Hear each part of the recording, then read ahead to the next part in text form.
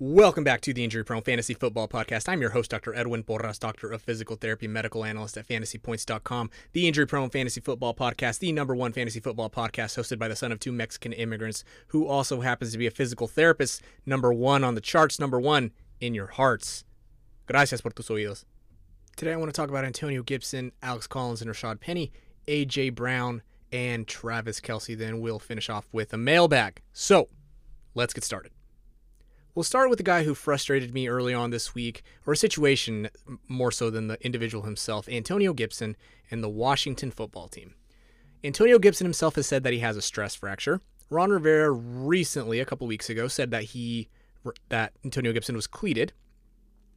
And of course, I thought that he had either a stress fracture or even could potentially be suffering from shin splints. Well, after an MRI and after a DNP on Wednesday, he was limited again 2 days in a row, Thursday and Friday. The Washington football team, who has refused to shut down Antonio Gibson, keep in mind also have refused to shut down Curtis Samuel despite two setbacks of the same groin injury.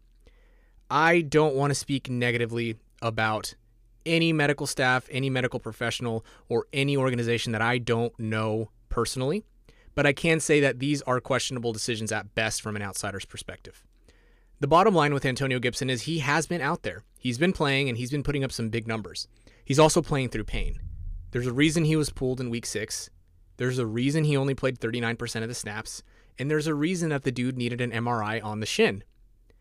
He is highly volatile moving forward. I said earlier this week in my Twitter video at FB Injury Doc that there's a potential for him to land on the short-term IR.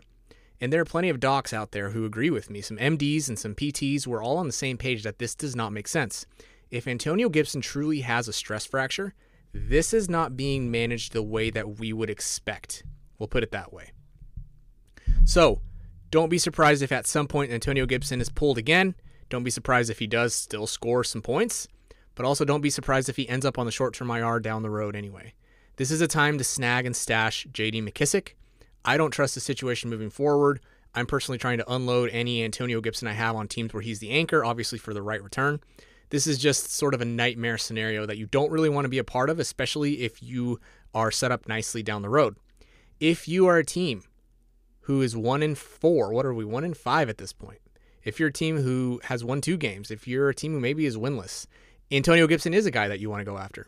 He's high variance, and you need the win. You need the volatility, and you need to embrace the volatility. Other than that, I'm not touching Antonio Gibson the rest of the season, especially in cash games or DFS.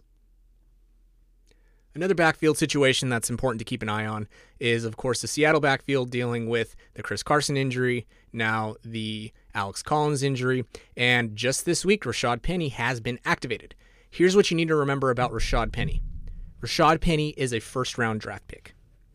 Rashad Penny was in the middle of a turf war between coaching and management when he was drafted, and in the middle of his rookie preseason, broke a hand and had to sit out 3 to 4 weeks. He's been behind the 8 ball since then. Once he started to come on in 2019, he of course had the ACL injury, had complications from the ACL injury, and you could argue that the calf injury that he's suffering from now is because of COVID and his ramp-up period after the ACL injury. Rashad Penny gives me major Keenan Allen vibes. He gives me major, unlucky, just needs to see the opportunity vibes. If you can grab Rashad Penny on the cheap now, I would do it. I've done it in all of my leagues where he's available.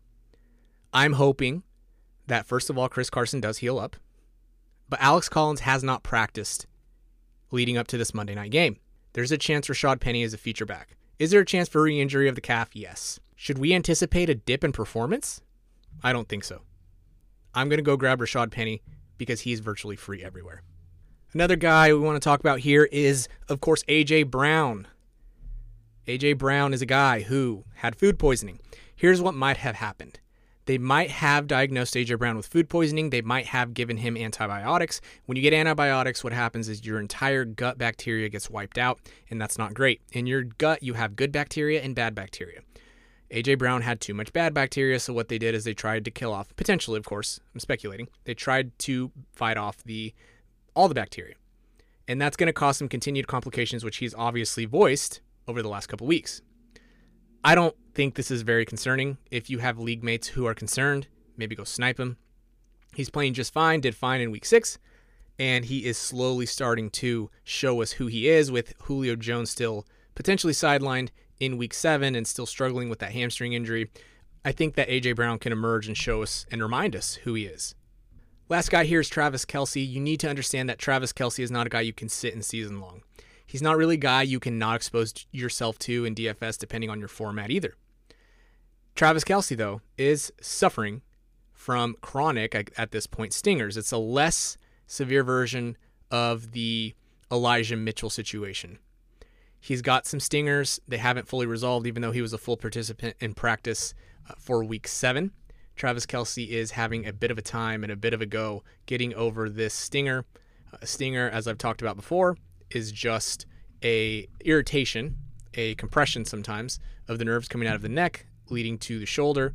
And oftentimes you can have some numbness, tingling, burning, pain, weakness, neck pain. It's not a fun injury to deal with.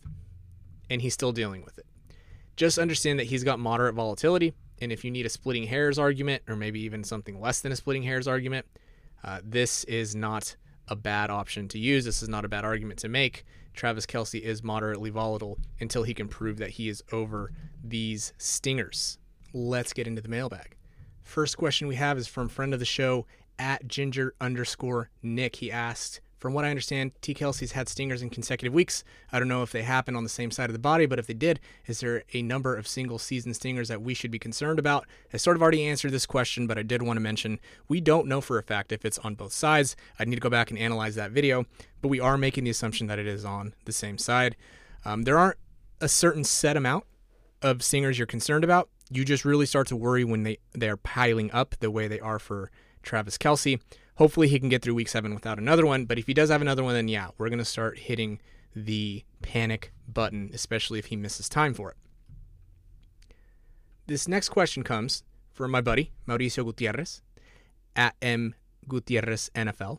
He says, from a medical point of view, what should have been the correct management of Gibson's injury? Limiting or shutting him down for some weeks? And I sort of did already touch on this one as well, but what I can say is that I don't truly understand why Antonio Gibson's situation has been managed the way that it is. I would say just get rid of any Antonio Gibson on your rosters if you are extremely concerned, if you're ultra conservative, or if he's your anchor. He's not somebody I'm trusting as my anchor. This last one is from @FF_CEO. Can you detail the high ankle 20% dip in reference to Jerry Jeudy? Is that the first game back or rest of season? Does full strength require a certain distance from injury or extra actual time off for rest? Yeah, this is a fair question, and it's a really hard one to answer. Every team manages their players differently. Every medical staff looks at injuries differently. Every PT probably rehabs the injuries differently. And so it's hard to make large swinging assumptions, but there is data that I looked at from 2016 to 2020 of every player who returned in the same season from a high ankle sprain. There was about a 17% drop in production. So that's not perfect. It's not bulletproof because there are some numbers that definitely skew the data, especially when there was a lot of touchdown luck. But we can safely assume, that players won't play their normal amount of snaps, their normal amount, run their normal round of routes, and they'll probably have fewer fantasy points in their first week back. Could that be because of the coaching staff trying to ease them in? Could that be because their health truly isn't there? The bottom line is we don't really know. But there's no data indicating that after that first game back, especially if they're healthy, that they can't continue to perform. This data is only for the first week back, but it's probably when they're at their highest risk to not perform and reach their ceiling, but that doesn't mean that they can't. So with Jerry Jeudy, they took so much time, and since we're going to assume that there was no deltoid ligament rupture that they needed to repair the way that there was for Michael Thomas, we can presume that they're going to play Jerry Jeudy.